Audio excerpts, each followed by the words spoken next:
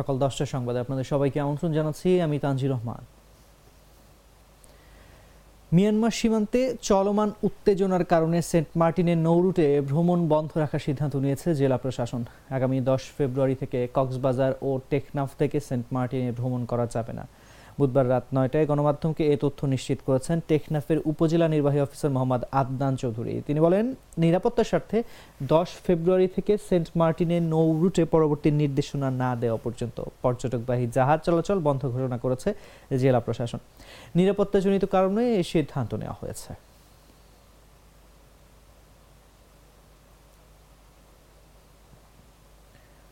বাংলাদেশে 9টি আইকনিক মসজিদ স্থাপনের বিষয়ে সম্মতি দিয়েছে সৌদি সরকার। এক্ষেত্রে অর্থায়ন করবে দেশটি। বুধবার ধর্মমন্ত্রী মোহাম্মদ ফরিদুল হক খানের সঙ্গে সাক্ষাৎ করে সৌদি আরবের রাষ্ট্রদূত ইউসেফ ইসা আল দুহাইলান এ সম্মতির কথা জানান। ধর্ম মন্ত্রণালয়ের এক সংবাদ বিজ্ঞপ্তিতে এ তথ্য জানানো হয়েছে। ধর্মমন্ত্রী বাংলাদেশের সৌদি সরকারের অর্থায়নে প্রস্তাবিত আইকনিক মসজিদ স্থাপনের বিষয়ে রাষ্ট্রদূতকে অবহিত করেন। তিনি জানান, প্রধানমন্ত্রী শেখ হাসিনার সঙ্গে মসজিদ নির্মাণের বিষয়ে আন্তরিক আলোচনা হয়েছে। প্রধানমন্ত্রী আইকনিক মসজিদ নির্মাণে সৌদি সরকারের আগ্রহের বিষয়টি খুবই ইতিবাচকভাবে নিয়েছেন এবং তিনি সৌদি সরকারকে সাধুবাদ জানিয়েছেন।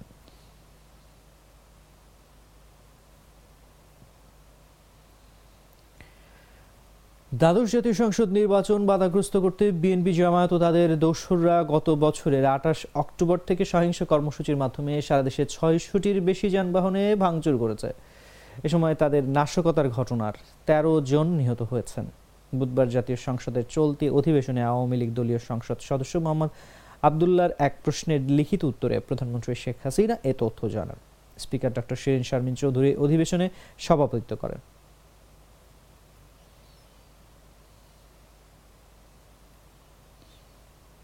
কিশোরগঞ্জের নিকলিতে ডাচ বাংলা ব্যাংকের এজেন্ট ব্যাংকিং শাখার গ্রাহকদের বিপুল পরিমাণ টাকা নিয়ে এজেন্ট পালিয়ে গেছেন বলে অভিযোগ পাওয়া গেছে।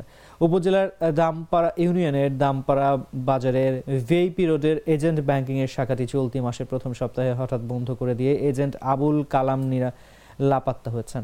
এতে মাথায় হাত পড়েছে আমানতকারীদের। অভিযুক্ত আবুল কালাম দামপাড়া ইউনিয়ন পরিষদের 7 নম্বর ওয়ার্ডের মেম্বার। এই ঘটনায় তার বিরুদ্ধে ব্যাংক থেকে মামলা করা হয়েছে।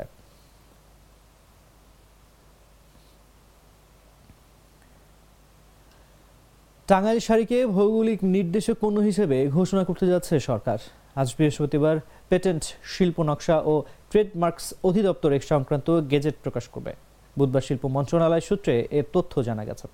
গত কয়েক বছরে বাংলাদেশের মোট 21টি পণ্য জিআই হিসেবে নিবন্ধিত হয়েছে। আরও 14 পণ্যের জন্য নতুন করে আবেদন জমা পড়েছে বলে জানা গেছে। এছাড়া আবেদনের প্রক্রিয়ার মধ্যে আছে আরও 2 পণ্য।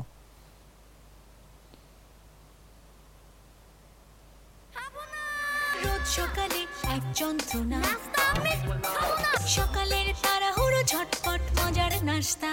কি করে হয়?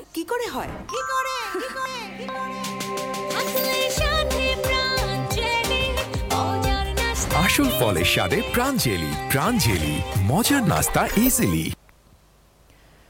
প্রায় 3 যুগ আগের ঘটনা, সগীরার মোর্শেদ সালাম হত্যা।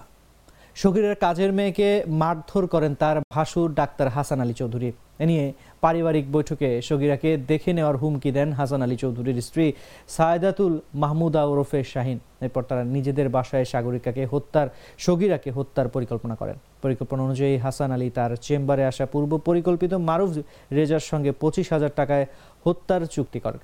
চুক্তি করা 25,000 টাকার মধ্যে তিনি মারুফ রেজাকে 15,000 টাকা দেন। 10,000 টাকা পরে দেওয়ার কথা বললেও আর দেননি। মামলার চার্জশিটে এসব কথা উল্লেখ করেছেন তদন্তকারী কর্মকর্তা।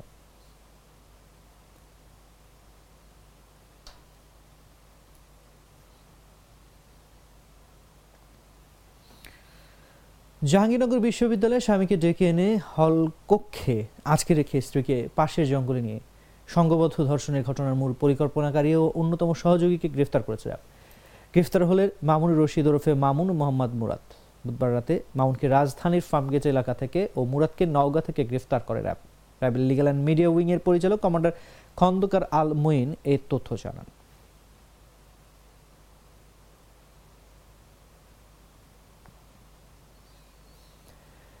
স্বাস্থ্য অধিদপ্তরের বিভিন্ন গুরুত্বপূর্ণ পদে রদবদল করা হয়েছে।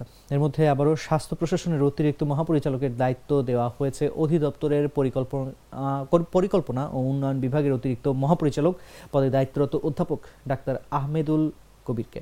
এছাড়া জাতীয় প্রতিষেধক ও সামাজিক চিকিৎসা প্রতিষ্ঠানের পরিচালক পদে থাকা অধ্যাপক ডাক্তার মির্জাদি সেব্রিনা ফ্লোরাকে করা হয়েছে পরিকল্পনা ও উন্নয়ন বিভাগের অতিরিক্ত মহাপরিচালক। বুধবার স্বাস্থ্য ও পরিবার কল্যাণ মন্ত্রণালয়ের স্বাস্থ্য সেবা বিভাগের পার্সোনেল 2 শাখার যুগ্ম সচিব মোহাম্মদ মইজুরুল হাফিজের সই করা প্রজ্ঞাপনে এ তথ্য জানানো হয়েছে।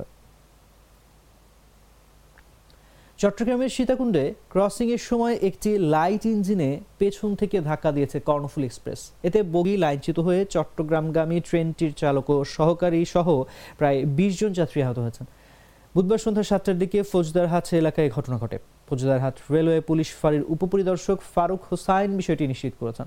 আহতরা হলেন শান্টিং ইঞ্জিনের চালক নজরুল ইসলাম, সহকারী চালক মোহাম্মদ সজীব ও কর্ণফুলী এক্সপ্রেসের চালক মোহাম্মদ আলী। এদের মধ্যে নজরুল ইসলামের অবস্থা গুরুতর বলে জানা গেছে।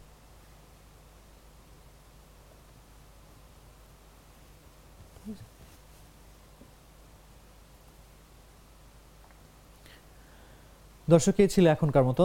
আমাদের পরবর্তী সংবাদ বেলা 11টায় দেখার আমন্ত্রণ জানিয়ে বিদায় নিচ্ছি। এতক্ষণ সঙ্গে থাকার জন্য ধন্যবাদ সবাইকে।